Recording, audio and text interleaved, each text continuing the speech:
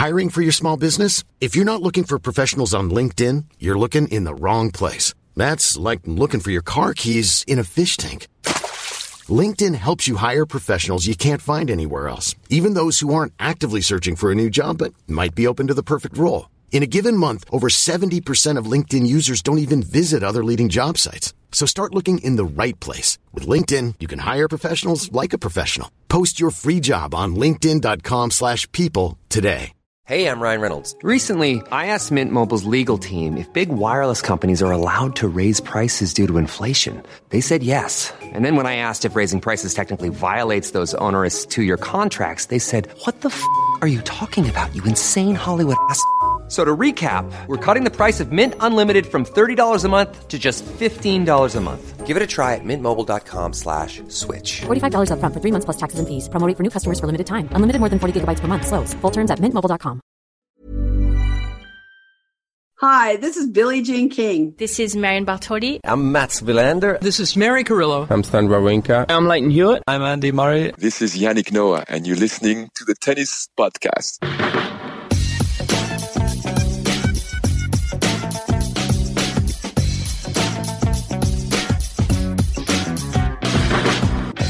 So Daniil Medvedev is an Australian Open finalist. He joins Novak Djokovic, who he'll face in Sunday's final, and of course Naomi Osaka and Jen Brady in that singles final lineup. You might notice I sound a little bit different to the usual very high audio quality you've come to be accustomed to, hopefully. And that is all because Billie Jean has chewed through a very, very, very fundamental cable to the recording process. Why am I laughing? I mean, and this happened during the first version of this call, yes. And recording. So, yep. Yeah. I was only saying 2 weeks ago that I'd never had to do a re-record in my 2 years on this podcast.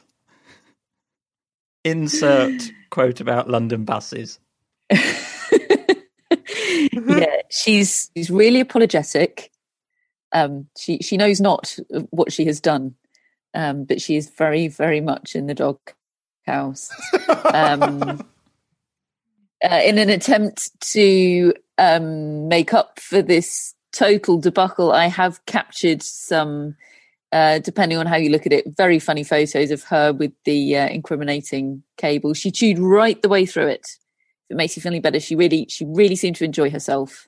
No, it doesn't make me feel any better. No. Okay. She can be Grigor Dimitrov smashing her racket into smithereens for all I care.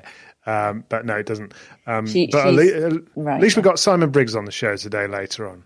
So Billie Jean's in the doghouse. Daniil Medvedev's in the final. What different fates they've both had today. Billie Jean is more in the Stefanos Tsitsipas sort of type situation. He came into press conference in slightly existential crisis mode because 2 days ago he beat Rafael Nadal, and to use our, or perhaps David's analogy, he thought he'd conquered his Everest. And 48 hours later, he discovers that actually he's just got a new Everest because he's now actually got fewer wins over Daniil Medvedev than he does over Rafael Nadal. He's got a Medvedev problem. He has, yeah. And wasn't Medvedev spectacularly good today? And he walked out onto the court. He was more or less booed onto the court by the Tsitsipas Greek supporting fans in the crowd. And I mean, it was great fun, great pantomime, great sort of circus stuff. And Medvedev, you could almost tell that he was thinking, okay, this is my kind of thing. And he blooming well made it his kind of match. Yeah, those are the conditions in which Medvedev absolutely thrives. Obviously, those were very much the situation he found himself in at the US Open a couple of years ago when he reached the final. Yeah, I mean, really stark today how much of a Medvedev problem Tsitsipas has. He's not the only one. Medvedev is beating everyone at the moment, quite literally. 20 wins in a row now, 12 of those against the top 10. but Tsitsipas wasn't able to read Medvedev's serve at all, and Medvedev really honed in on Tsitsipas's weaknesses, particularly that backhand, the way he exploited that backhand and extracted errors from it. It was a complete performance from Medvedev. I think one of the best I've seen him play. He actually said he thought he played better against Rublev the round earlier, when, he was very good in that match as well. But this, to me, felt like a step up, especially considering we know the sort of weapons that Tsitsipas does have. I thought he was absolutely brilliant today, Medvedev. 6-4, 6-2, 7-5. There was a tiny little wobble in the third set. He had led by a break. He squandered the break. Tsitsipas got it back. He said after the match that he got a little bit tight. He said the crowd got into his head in the third set, and he said that wouldn't usually be the case, but he was so unused to playing in that sort of situation with those kind of crowds that he very briefly let it get to him before swatting that to one side and being brilliant again. But there was just the faintest flicker of a moment where you thought a Krajinovic might happen. And Tsitsipas fans certainly did or hoped. Yeah, and also that a Tsitsipas Nadal might happen, because he was taking that third set in a similar direction, making it close, clawing his way back, putting pressure on. And in the Nadal match, Nadal buckled, which seems so surprising, really. But the two smashes and Medvedev did start to miss. He also started to play a little safer, because all the way through the first two sets, he was in charge. Tsitsipas could not hit through him. His ground strokes were making no impact at all. And also, Medvedev was just targeting the backhand relentlessly, almost like Nadal against Federer in the first 10 years, just saying, come on, keep swishing away with that shot and see if you can hit through me. Well, you can't, and eventually you're going to top edge one. And that was happening a lot. And he was going after his shots. And then just in that third set, when he was starting to tighten, he was playing safe. He was playing spinnier forehands that were sitting there for Tsitsipas to have a go at. But the moment he was able to just brush that off and hit through the ball again, those courts suit him down to the ground. The ball's skidding through low and just perfect for those flat drives. Yeah, I think the feeling of the match in that third set changed more than the reality, because it really felt like a comeback was possible, and yet in the scoreline, Medvedev never went down a break or anything like that. He just lost the little lead that he had. So I think perhaps in our minds it really felt like the match could turn there and then, but Medvedev never lost control enough so that it did get away from him. David said that Tsitsipas couldn't hit through Medvedev, and I was absolutely blown away to discover on the Australian Open website with their list of stats that Tsitsipas only managed to hit 2 winners from the baseline in this match, and both of those were passing shot winners. So whenever they were trading from the back of the court, Tsitsipas didn't once hit a winner past Medvedev. Medvedev has got this backboard capability that is so reliable and so dependable, combined with underrated movement, that he becomes completely impenetrable. And that's for someone like Tsitsipas, who has weapons. Now, he found some ways round it a little bit. Tsitsipas, he came to the net, knocked off some decent volleys, hit some winners from inside the court. But when they were going toe-to-toe from the baseline, there was quite literally no way through for Tsitsipas. That is how well Medvedev played today.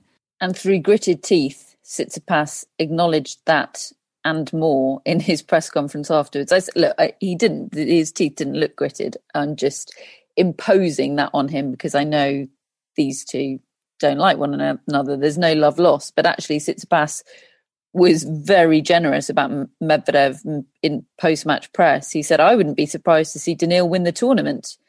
But then 2 years ago, I was 100% sure that Nadal was going to win the tournament after he beat me. I'm not a betting website. Don't ask me. Then he said, he's a player who's unlocked pretty much everything in the game. He's reading the game really well. He has this amazing serve, which I would describe as close to John Isner's serve. And then he has this amazing baseline game. So even if you return the serve, it's just so hard. He plays the game really smart. It's interesting to see that. I mean, he's right about all of that, as perhaps not the slight exaggeration about John Isner. But it is funny the way he thinks, well, if they've beaten me in straight sets, they're obviously the best player on the planet and they're going to win everything now. It is quite funny the way he does that. And he's kind of acknowledging that he did that because he did it 2 years ago. But yeah, it's hard to see the weakness in the Medvedev game. And he is this master of disguise. It's extraordinary. He's this supreme athlete in the body of a sort of slightly sickly aging man. He's got this sort of really quite effective forehand in the guise of this horrible, unwieldy, funky looking stroke. And he's got this backhand, which you don't know which way it's going until after he's hit it, almost till after the ball's landed in court. You just don't know what he's going to do with it. He's really something, Medvedev. And he's also this sort of lovely chap disguised as a pantomime villain. Or he's a real villain disguised as a lovely chap. Maybe. Because, I mean, look, he's coming out into the court and there's a steel to him. I mean, he loved it when it all started kicking off and when Tsitsipas slammed his water bottle into the ground and Medvedev could just look up wryly at the umpire, James Gyötövöng, and just query as to whether that's a warning or whether it should be. You gonna warn him for that? You gonna do anything? It was great. Yeah, the aggro was simmering all match, wasn't it? It never quite boiled over, but it was always surface level. There was a moment where Medvedev ran past Tsitsipas's chair doing sort of high knees or something, or and Medvedev alerted James Gyötövöng to the fact that Apostolos Tsitsipas was maybe being a bit too vocal. But beyond that, nobody was asked to shut their fuck up, and that was a tremendous disappointment. Yeah, it was kind of what I expected, though. They have slightly rode back from the drama that they had in their first meeting in more recent times. But I think that point about Medvedev's deception is so important because, I mean, personally for me, I find myself liking Medvedev more and more every time I watch him play. And usually one of the considerations for me that goes into why I like watching a player is because I like their style. There's something aesthetically pleasing about the way they play. That is a factor for me in which players I'm drawn to. And yet I wouldn't call Medvedev aesthetically pleasing, really, for my eye anyway. And yet I absolutely love watching him play because of that deception, because of how mysterious his game is. And the more you watch him, the more you understand him. And I think it's very rewarding from that perspective. Just a lot to get your teeth into with him. After you initially watch him, you might not think there is. But I think the more you watch him, the more you discover about him. And I think that's quite exciting. Well, he also hit one of, probably the shot of the championship as well, which was just in the nick of time when Tsitsipas was coming back at him, forcing break points, and then suddenly plays a perfectly good point of serve out wide, forehand into the open space and actually into the corner. And he went from one side of not just the court, but the entire playing area, including the outskirts and outside the tram lines, went from on the right hand of the pitcher over to the left hand of the pitcher. And by the time he got to the ball was virtually on the ground.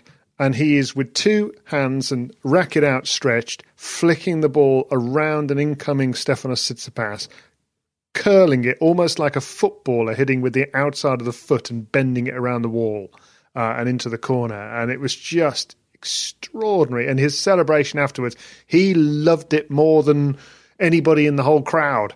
and he was on his feet, waving his arms around like a football fan celebrating a goal. It was just amazing.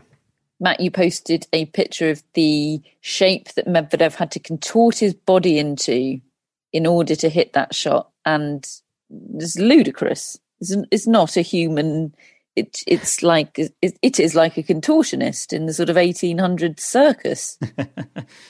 Yeah, and it shouldn't be possible to get your body in that position. And even once you've got your body in that position, you would think it was a really weak and flimsy position to be in.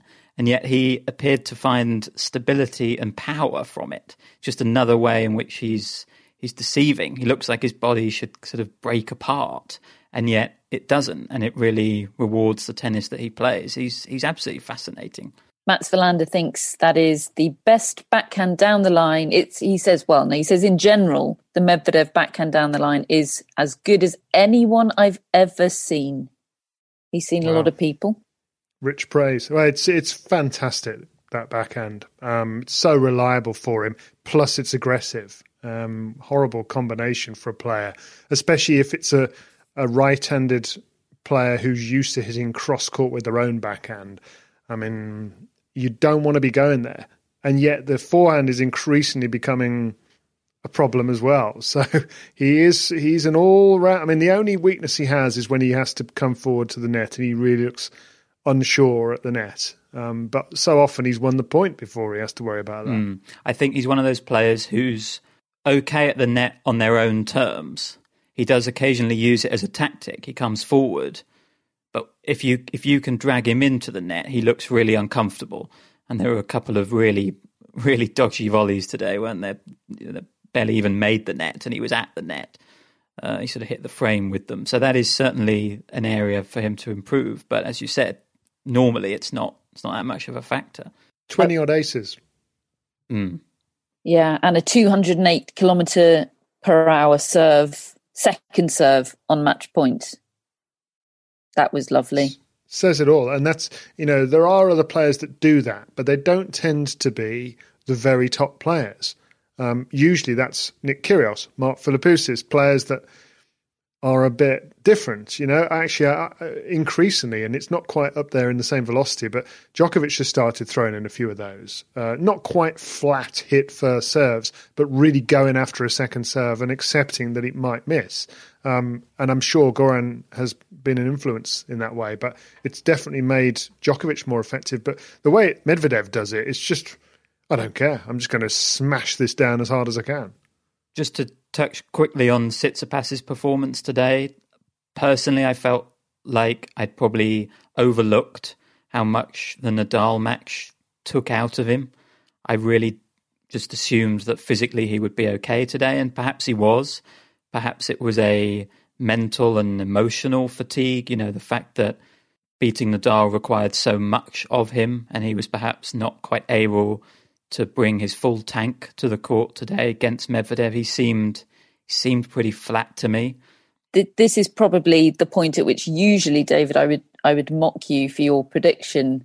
But given I'm making you record this for the second time today, and you've just done two very ostentatious yawns, I'm going to let you off the hook and say whatever you like. Great predictions all tournament. Well done. Thanks very much. I tried to hold him in. He was a bit flat, wasn't he? I don't know whether he was necessarily physically tired, but I think the fatigue comes out when things start going wrong. Because I think he came out jauntily. I think he came out confidently. I think he thought, right, I've beaten Nadal. Come on then, I'll have the next one.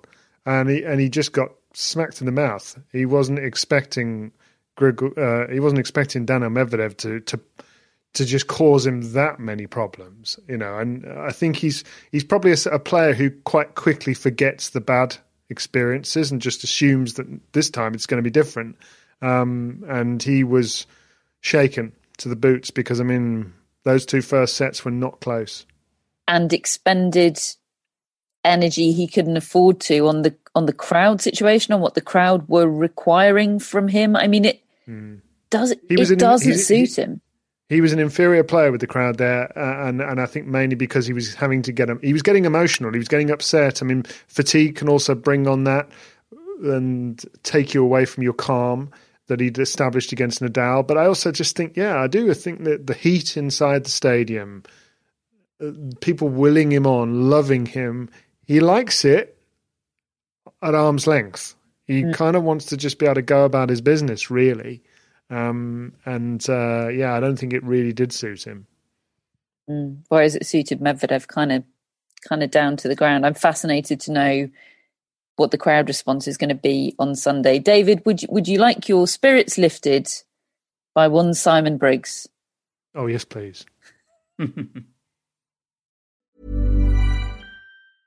Hey, I'm Ryan Reynolds. At Mint Mobile, we like to do the opposite of what Big Wireless does. They charge you a lot. We charge you a little. So naturally, when they announced they'd be raising their prices due to inflation, we decided to deflate our prices due to not hating you. That's right. We're cutting the price of Mint Unlimited from $30 a month to just $15 a month. Give it a try at mintmobile.com/switch. $45 up front for 3 months plus taxes and fees. Promo rate for new customers for limited time. Unlimited more than 40 gigabytes per month. Slows full terms at mintmobile.com. Mom deserves the best, and there's no better place to shop for Mother's Day than Whole Foods Market. They're your destination for unbeatable savings, from premium gifts to show-stopping flowers and irresistible desserts. Start by saving 33% with Prime on all body care and candles. Then get a 15-stem bunch of tulips for just $9.99 each with Prime. Round out Mom's menu with festive rosé, irresistible berry chantilly cake, and more special treats. Come celebrate Mother's Day at Whole Foods Market. Hello, Tennis Podcast listeners. David here. Now, you might know that I love a bit of cooking, and I think I'm quite good at it. But if I'm honest, even I get fed up trying to work out what to do every night. That's where Home Chef comes in. Being able to put together a delicious meal without the long prep and the cook times, well, that's pretty cool. Home Chef provides fresh ingredients and chef-designed recipes conveniently delivered to your doorstep to simplify your cooking experience. They have over 30 options a week and serve a variety of dietary needs, so you don't have to worry about what to make ahead of time. Not only is it convenient, but it's economical too. Home Chef customers save an average of $86 per month on groceries. Now, for a limited time, Home Chef is offering Tennis Podcast listeners 18 free meals plus free dessert for life and, of course, free shipping on your very first box. Go to homechef.com/tennis. That's homechef.com/tennis for 18 free meals and free dessert for life. You heard it right. Well, here he is. It's Simon Briggs, everyone, the Telegraph's tennis correspondent. Simon, how you doing? How has your Australian Open been? Yeah, been pretty bizarre. I guess it's a little bit like being in New York when you wake up and the office have already been awake for hours, and you're catching up. Only this time you're waking up and the players have been awake for hours. And it's quite discombobulating. But, I think that the tournament's definitely produced some decent stories, particularly second week. First week was a little bit squashed from a newspaper man's point of view because there were Six Nations rugby and England cricket going on. That was hard to get your voice heard above that, but it's a lot better this week. A Djokovic-Medvedev final is what we've just been working up to previewing. How much cut through would you expect that to have in the UK? How much space do you expect to get in the paper? How big a deal do you think that story, however it might pan out, will end up being? Well, I suppose on the principle that, newspapers run on unexpected events, then a Djokovic win would be substantially less saleable than a Medvedev one. I mean, it's not as if Medvedev has a massive profile in the UK yet, but nevertheless, surprises are what tend to kind of motivate sports desks. And the sad truth of yesterday's semi-final was that the desk were much more interested in Williams' going out than Osaka's going through. That's the way it works. So if Novak wins, then it'll be another record-breaking performance, as it is, when Rafa wins in Paris. And I guess I did the story at the beginning of the tournament, trying to draw the comparisons between those two sort of absolute reigns. But it's not as if it's a dramatic result, is it? Do you think he could, Medvedev, have a big profile in the UK? I mean, obviously, winning will be required for that. But provided the winning, whether it be on Sunday or at some stage happens, we've just all been talking about how much we love him, all, his non-celebration celebrations, his not being afraid of a bit of aggro, his being the most gifable man in tennis. Do you think he has the potential on the profile front to become someone with cut through? Well, UK-wise, I would say that at the moment, the decisive factor is always performances at Wimbledon. So even if he was to dominate the hard court scene for years in a Naomi Osaka sort of way, until he wins Wimbledon, there's an element of people that he won't reach it. And I think you probably see that with Osaka as well, because she hasn't really performed that well yet on grass. There's a sort of a kind of constituency she hasn't really reached. In terms of personality, it's certainly he's a great interviewee, isn't he? And that's helpful. I would say that at the moment, his game is sort of it may not be the kind that sort of people. It's a purist game, isn't it? I think I enjoy watching him, but I'm not sure it's the kind of game which will get the voting voter in the same extent that maybe Tsitsipas would if he was a stronger rival for Medvedev. When you say he's a great interviewee, Simon, what do you mean? When he's in a press conference for you, what are you getting?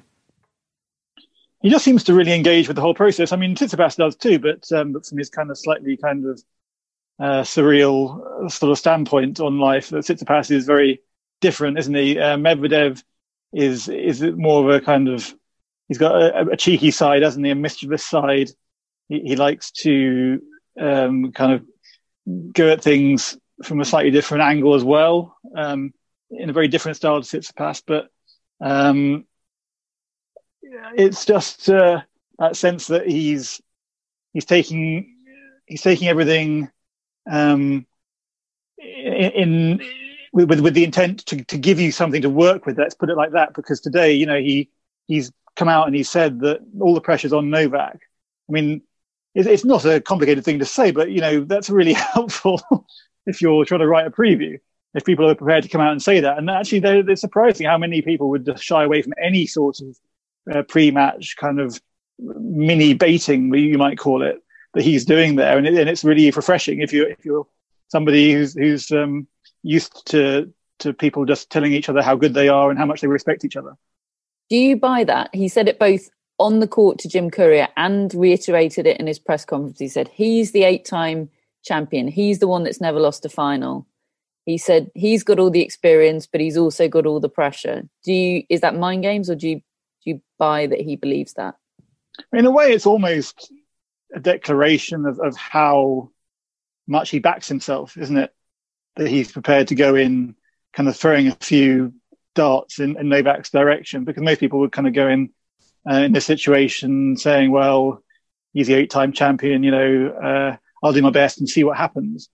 I think it was more of a declaration of somebody who's so confident after, 11 wins over the top 10 players in a row? Is it 11 or 12 now? 12 Maybe now, it's 12. yeah. I think it's 12. So I think he's just saying, check me out. There it is.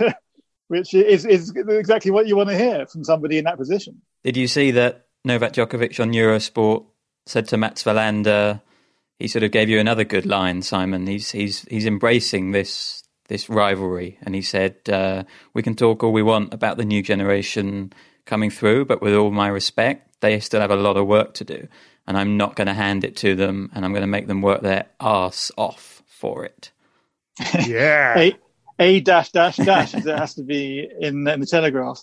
I think that was actually recorded after the Karatsev win, wasn't it? So it wasn't in response to Medvedev's comments. But again, I think they're both sort of posturing a little bit, and Novak was really, really keen in every quote that he gave after his Karatsev win to tell everybody how brilliant he was feeling and to try and extinguish any hope that they might have that he was slightly wounded still. And that was, again, part of the same thing. So yeah, it was a good quote. I didn't actually end up really writing about Karatsev matches. It sort of lacked a bit of bite, really. But I kind of did a little bit of a resuscitation of the old Tsitsipas-Medvedev feud, which, as far as I could tell, wasn't particularly reflected in any events on the court. But I thought it deserved another go. I hadn't written it for 2 years since the ATP finals meeting. My view is that we'll always deserve another go. Yeah. Simon. Is your current hairstyle a Tsitsipas tribute? Just lockdown hair. I mean, I could have gone, I suppose, in that period when the hairdressers were open. But as we stand, it's now at least a year since I've been to the barber. And it's had no attention. Hairdressers were open for a while. I know. Yeah. No, I just I didn't quite make it in that window. Just embracing your inner Tsitsipas.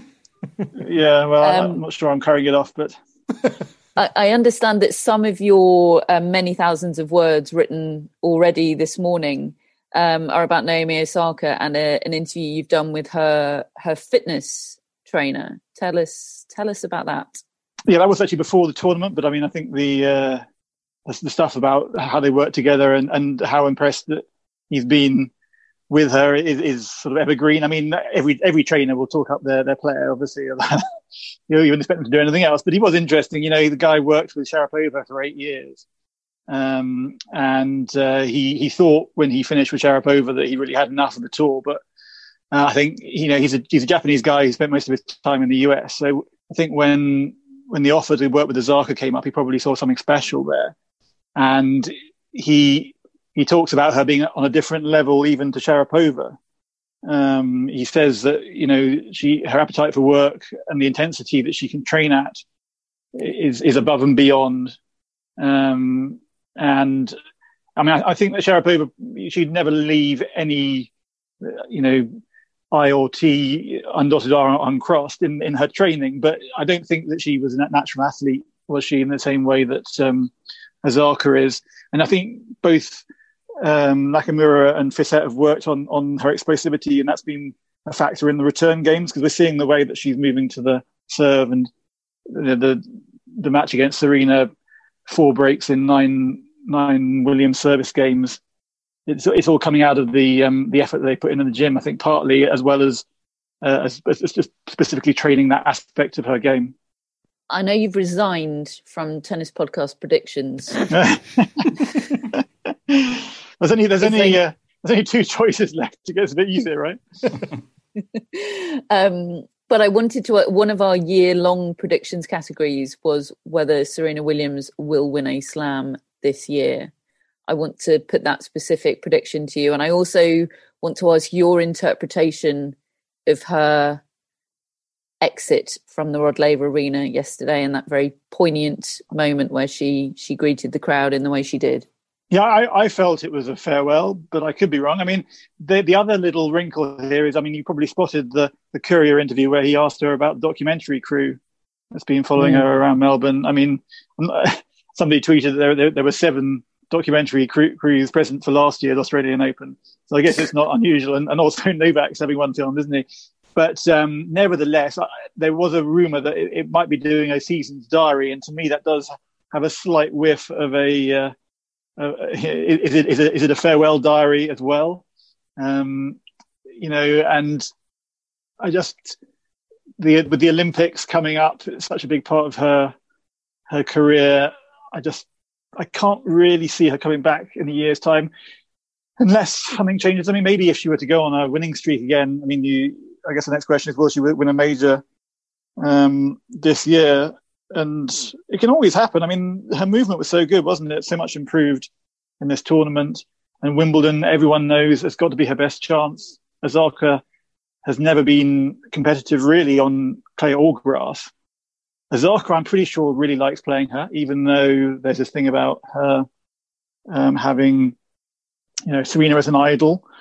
I think that she just fancies it now. And on a hard court, to me, those last 8 points were so indicative of somebody who, even though she maybe didn't play a great match by her own standards, I don't think it was a great match, was it? But she knew that she had that extra level just to go to when she needed it, and just put the pedal down when she had to. So Osaka is a threat for her on hard, won't be so much on clay or grass. So I certainly wouldn't rule her out Wimbledon. But the other slams may be looking harder. What's she like, Osaka, for you as a journalist? Yeah, really good because so different. I mean, we had this thing at the Telegraph where we did a supplement with her, the Telegraph Women's Sport, put her on the cover just last month. She was editing really it, wasn't she? With.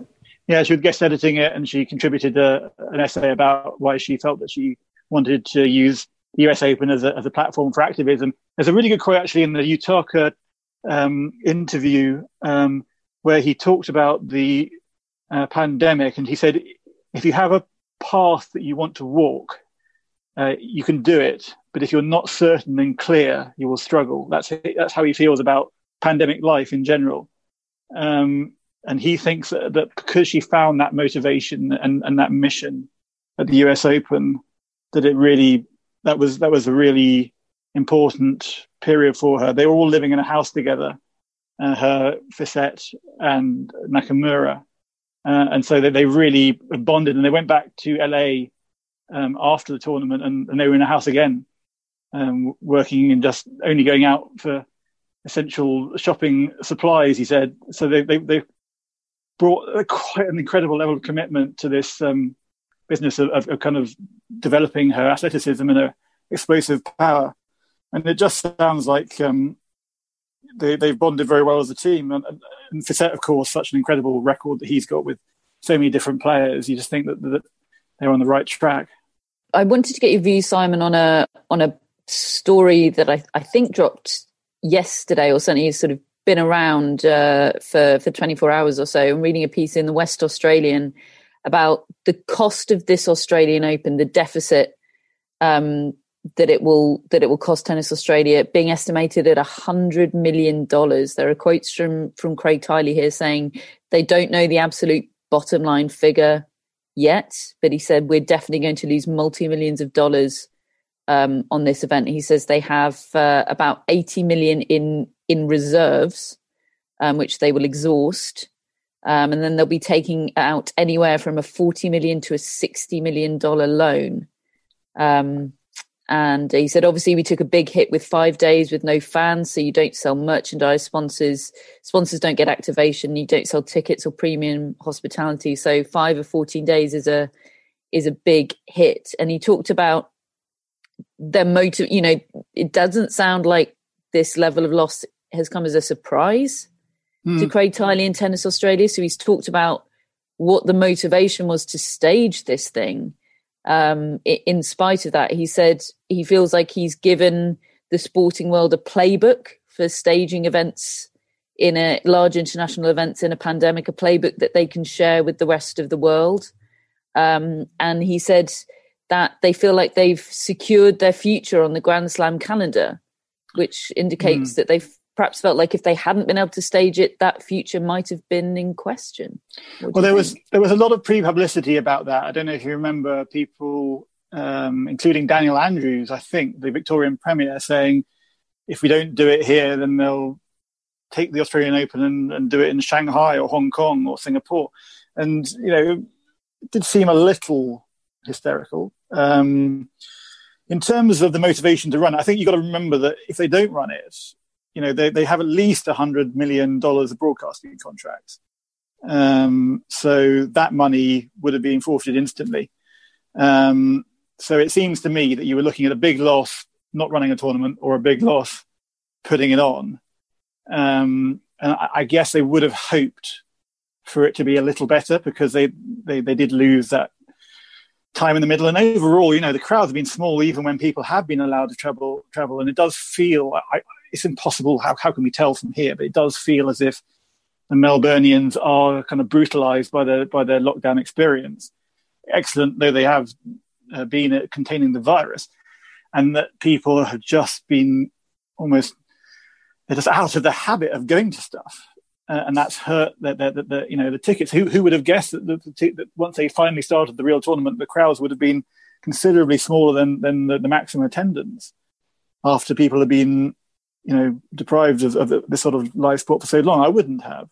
So I imagine they would have had more optimistic forecasts. But to me, I think it was a lose-lose situation financially. And the real question is almost, how did he find that courage to run the event, knowing that, let's say something had got into the community? I mean, to me, can you imagine the damage that would have done to the Australian Open brand? So, yes, they're going to be financially crippled, but they have got away with it in the sense that the worst case scenario has not come to pass. And, kudos for them for the efforts they put in, because it has been an absolutely mammoth undertaking. I'm happy that we should be able to go away and say it was another good slam in suboptimal circumstances, as indeed were the two at the end of last year. And incredible that they've maintained prize money. I know they've altered the distribution to make it more equitable. But given those numbers, incredible that they didn't choose to adjust prize money. Yep, and when those players are constantly carping about the slams, not looking after them. I mean, it's different from individual tournament to individual tournament, but I think Australian Open they've put their shoulder to the wheel for the players, and they deserve to be thanked by fans, players, us in the media for the efforts they've put on. Have you got any sense, Simon, of what's next for tennis? I feel like everyone's attention for so long has been on this Australia swing and getting the Australian Open done. I know there's been some quotes in the press conferences this week, Djokovic and Zverev talking about how they think tennis needs to adopt a bubble approach. Nadal kind of swatted that one away and said, well, where else are we going to have to quarantine? And Schwartzman, I know, has been talking about how difficult it is for people in South America if they're not going to adjust the rankings like they did last year so that you don't have to play. He said it's just going to be so difficult to keep travelling at the moment. What's your sense on all that? Well, I mean, Monte Carlo is sort of the next, and Miami, I guess, are the next ones we're hearing of. Indian Wells is pretty much off, isn't it? Miami looks to be happening probably with a very limited sort of crowds and media attendance. Monte Carlo closed doors. So these are the sort of bigger events. It's going to be a mixture of cancellations and crowd-free events. In terms of the suggestion that people want the tour to stop, well, I'm not sure that the majority would go along with that, even though Novak did use the word majority in the press conference. There will be some who will say that's a view coming from the sort of PTPA hardcore that he's kind of close to, because it's like the Australian Open. It wasn't perfect, was it? But it was the best that could be delivered in the circumstances. And once people start going to Europe, the majority of players will be able to get waivers in the same way that Andy Murray did when he went to play the Challenger in Northern Italy, so he didn't have to do any quarantine.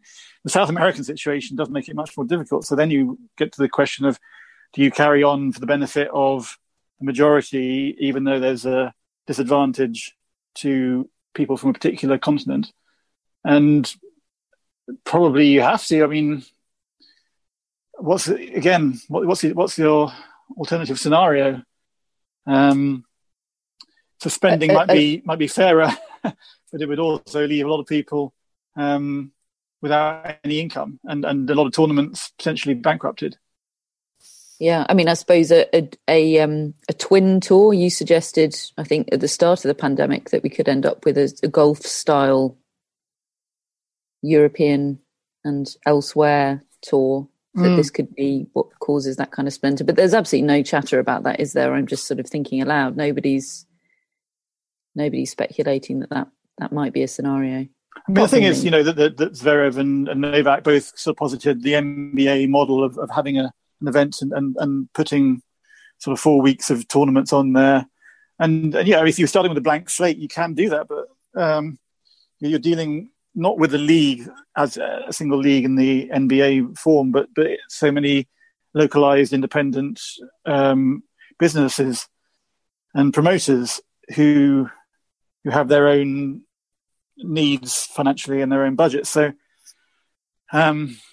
he's right, that would be the best solution, but it's just not something that can be assembled. And I guess that my pandemic theory of localized tours is it sort of falls on the same disadvantage, that it's just ripping everything up and placing a pandemic tour in its place.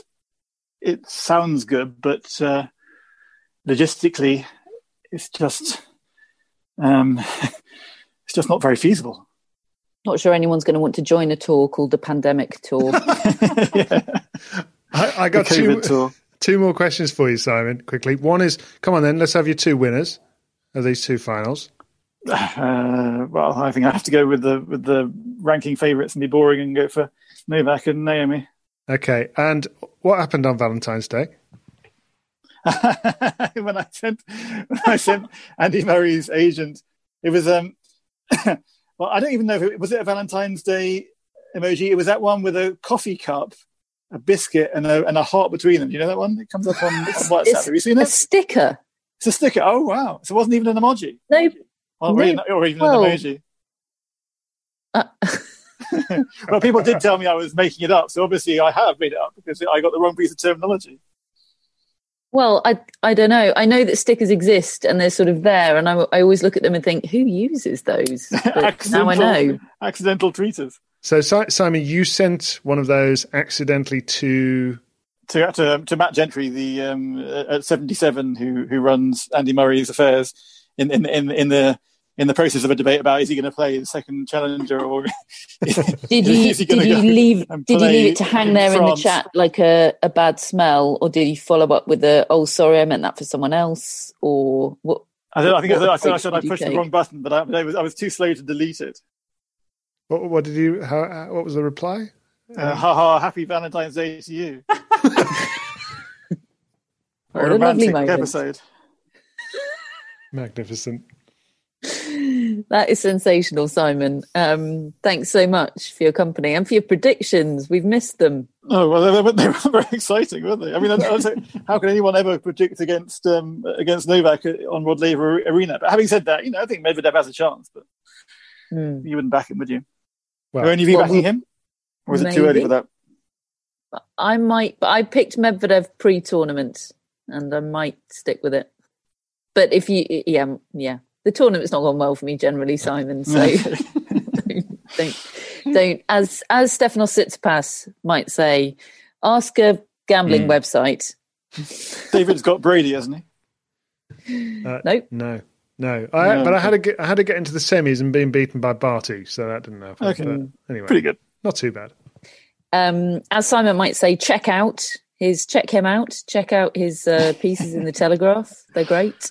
And yeah, that piece with Osaka's physical trainer will run. Well, it will be up today, Friday, and be in the paper tomorrow. Yes, that's right. Yeah, lovely stuff. So check him out. And Simon, thank you very much. Enjoy finals weekend. Thanks you. Cheers. Well, Simon Briggs there. That was fun, wasn't it? It's never not a roller coaster with Simon. Indeed. Oh, and the hair, legendary. The hair is quite something, isn't it? Yeah. It jumped back when he came on the Zoom. Physically jumped back. It's maybe Milos Raonic would be a better hair comparison. He really embraced lockdown. That's really good. Lockdown curls, didn't he? Yeah. Yeah. And Pierre Herbert. Although Simon hasn't got a top knot yet. Oh, crikey. He's had a go with one of those. He? Yeah. I think so. Maybe not. But. Big if true. What do we think of what he had to say? Anything we want to pick up on in particular? It was interesting what he was saying about, I mean, I suppose it's not surprising, the kind of cut through of these players. I mean, Osaka and Medvedev, slightly different cases. Osaka, we're talking about somebody who could, to quote ourselves, separate herself from the rest of women's tennis. And yet her results at Wimbledon have been such that here, and this is very UK centric of us, but there might not be the cut through that potentially warrants. It's like, you know, Oasis not making it in America. We do, I think, always have to be mindful that we are a tennis podcast and we are people who work in tennis full time, and that doesn't necessarily translate to a general audience. We've seen that with people who've done really well at Wimbledon and not elsewhere over the years. But I also found it interesting that Medvedev would kind of be the bigger story for him, whereas I suppose I would have thought maybe closing the gap might have been in terms of the Grand Slam race. But I found that very interesting from a newspaper perspective. And then just as a final thought on a more tennis-y angle, the suggestion from Simon that he didn't think Osaka would necessarily be a threat on clay or grass. I'm just so interested to watch her play on those two surfaces now, given what she's been doing for the last year. I mean, we didn't see her at the French Open because she pulled out after winning the US Open. It's going to be just... I kind of feel like I will watch every single match she plays on clay and grass. No matter when it is, I will just be glued to it. Well, she'll be on for the calendar slam, won't she? As everybody is after winning the Australian Open. But, you know, it's extra motivation if it were needed. If she wins it. If Jen Brady tomorrow. Jen Brady could be on for the calendar slam. Correct. And she looks like she has a game that could certainly adapt to clay, I'd have thought. Tell that to Clara Towson, Matt. Yeah. Some of us went hook, line and sinker for that one. Thank you very much. What I think about Osaka is, my impression is that movement-wise, she prefers the clay, actually. It's the movement on the grass where she really struggles. But sort of stroke production-wise, I think her shots would have incredible impact on the grass, whereas perhaps that power she has is slightly negated on the clay. I'm sure she can hit through it, but I think more people can probably live with it on a slower clay. So it's sort of two different things that she has to deal with on those surfaces. It's not the same problem. She'll crack them both. She probably will. She will. It's with just time. a matter of time. It's so often the movement with grass, isn't it? You know, I remember Karolina Pliskova kind of reaching breaking point a couple of years ago when she had lost early at Wimbledon, as she invariably does, and just saying, I wish people had stopped telling me that I should be good on grass because I've got a big serve and a hard-hitting game. She said, I find grass the hardest because I just can't move on it. I just can't nail the movement. And I think maybe it wasn't her that said that. Maybe it was Conchita Martinez that said that about her. But certainly she said she finds grass the hardest. And I remember seeing Tsitsipas at Queen's a couple of years ago and thinking, Tsitsipas would be great on grass. He's good up at the net, all court game. And he just looked so unsure of his footing. Yeah. And hearing, he didn't mention this specifically, but hearing Simon speak there about Wimbledon reminded me that Daniil Medvedev cites grass as his favourite surface. Oh, wow. That's interesting. Or he always used to. I mean, he's barely won matches on clay. And that's a very interesting one, you know, how his ball just flies through this surface and puts Tsitsipas on the back foot, and then you watch him on clay and you kind of wonder how he'll ever win a match. He certainly wonders as well. There were some very amusing Daniil Medvedev quotes during the clay court season at the back end of last year.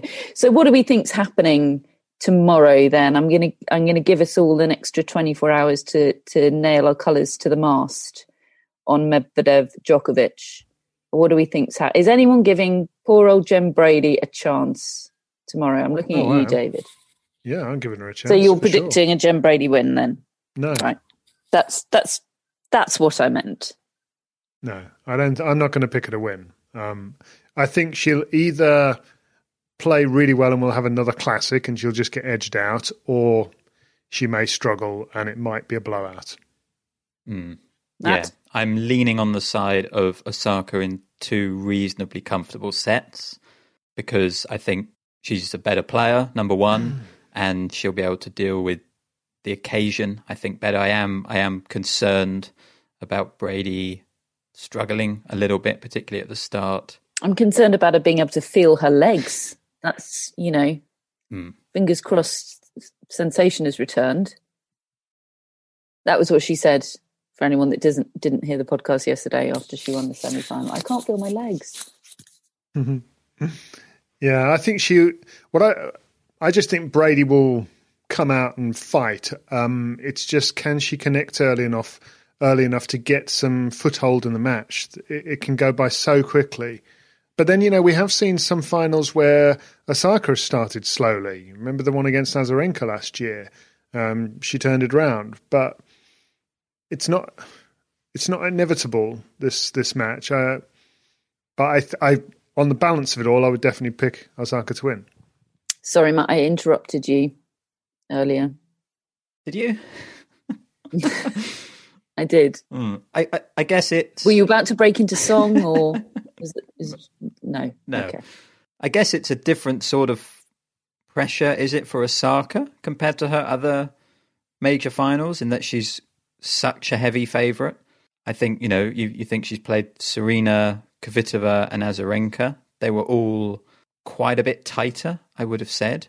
I just have this belief in Osaka that she can kind of handle anything. So I'm not really that concerned about that for her. It's just something that I've noticed. The dynamic is a little bit different in this one. Yeah, I'm feeling a 3-4 or a 4-3 type vibe. Don't think it'll be a collapse from Brady, but yeah, that's what I'm feeling.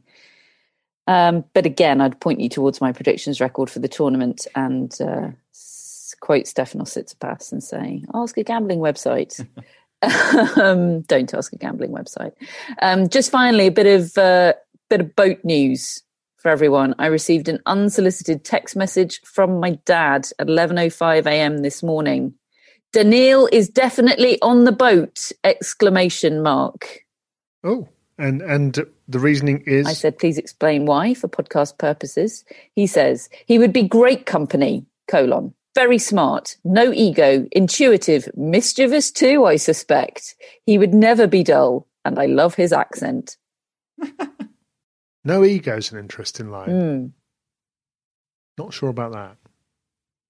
I think in a boat scenario, I think he would put his ego to one side. I bet Tsitsipas is on. Don't know how much he'd love being crew. I don't know how much he'd love the whole, authoritarian structure of a boat's crew, having to take orders from my dad. I didn't think fun really came into the boat equation.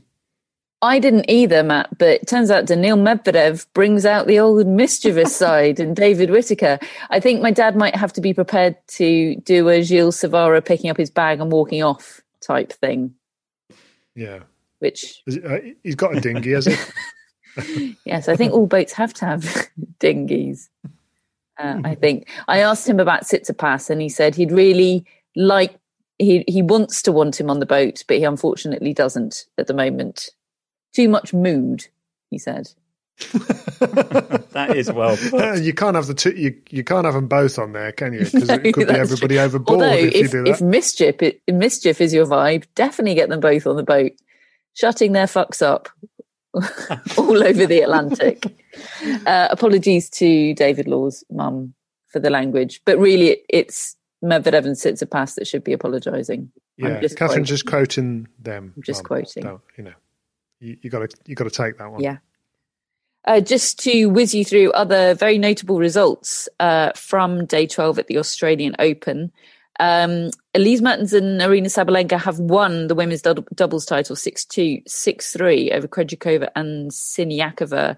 That's their second Grand Slam title and possibly their final Grand Slam title together. They're not going to be playing the slams this year. They are still going to play some non-slam events. I think they've signed up to play Miami together. But basically, Sabalenka has explained, I made the decision to play less doubles just after Abu Dhabi this year to focus on her singles. She said, Elise couldn't find someone else for the Australian Open. So, of course, I said I'll play with her. We spoke about this tournament and I couldn't leave her on her own. So that's very sweet. They're a formidable partnership. So I wonder if they will actually be able to stay away from one another. Well, they get on really well. They don't do. They? It's a lovely celebration. There's absolutely no animosity between them over that split at all. But I do like it when they split up and get back together. Mm-hmm. Rajiv Ram and Joe Salisbury beat Jamie Murray and Bruno Suarez in the battle of the half British men's doubles teams, 6-4, 7-6.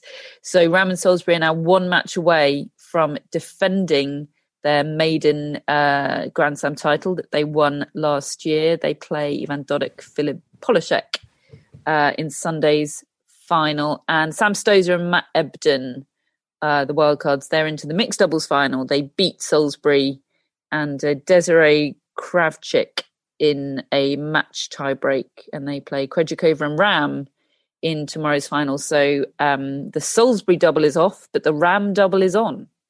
There you go. Mm-hmm. A few other lines for you from elsewhere in the tennis world. Daria Kasatkina has won a title and a penguin. Can only speculate about which one of those items is more valuable to her.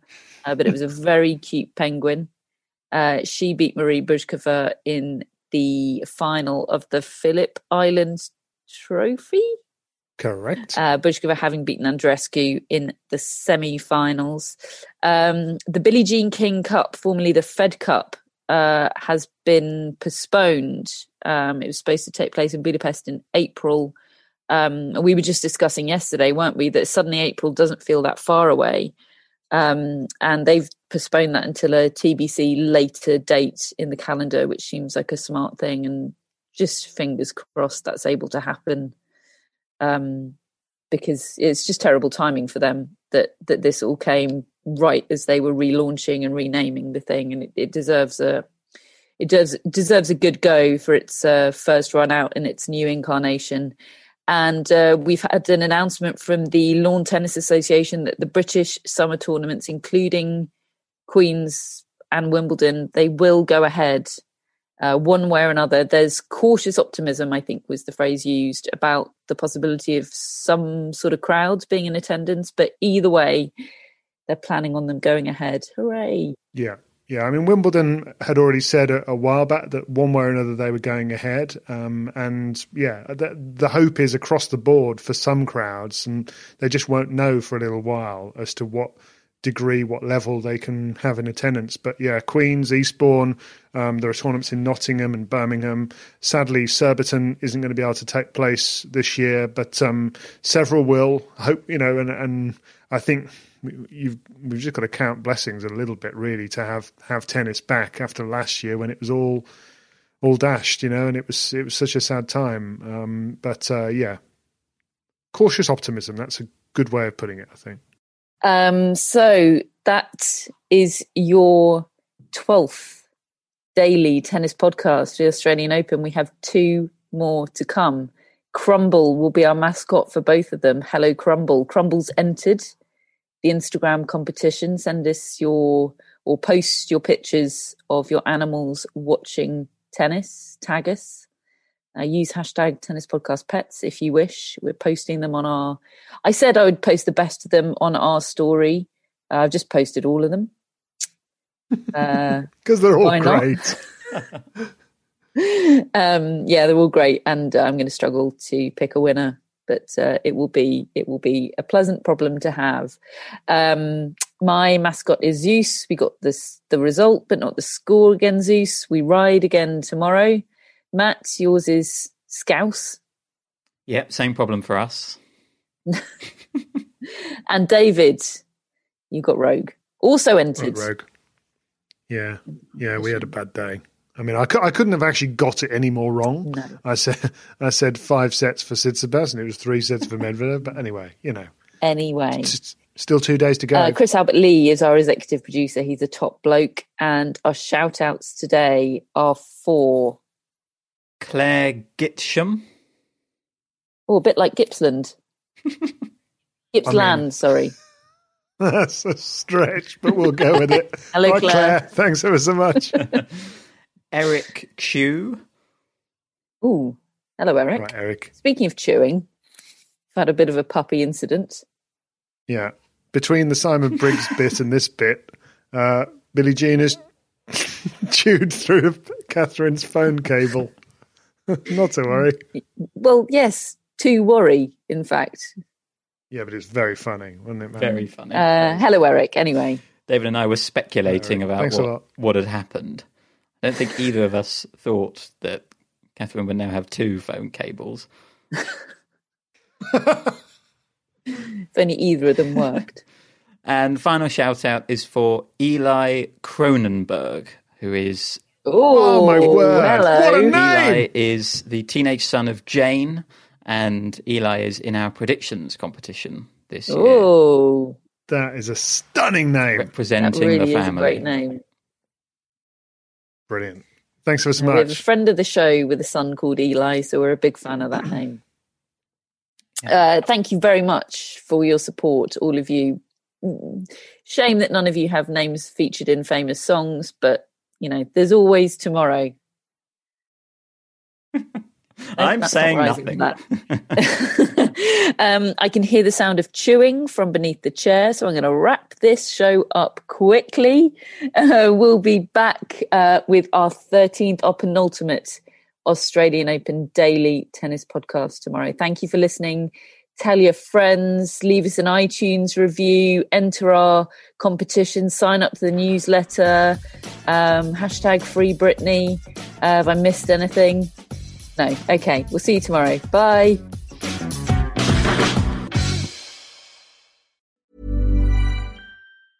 Even when we're on a budget, we still deserve nice things. Quince is a place to scoop up stunning high-end goods for 50 to 80% less than similar brands.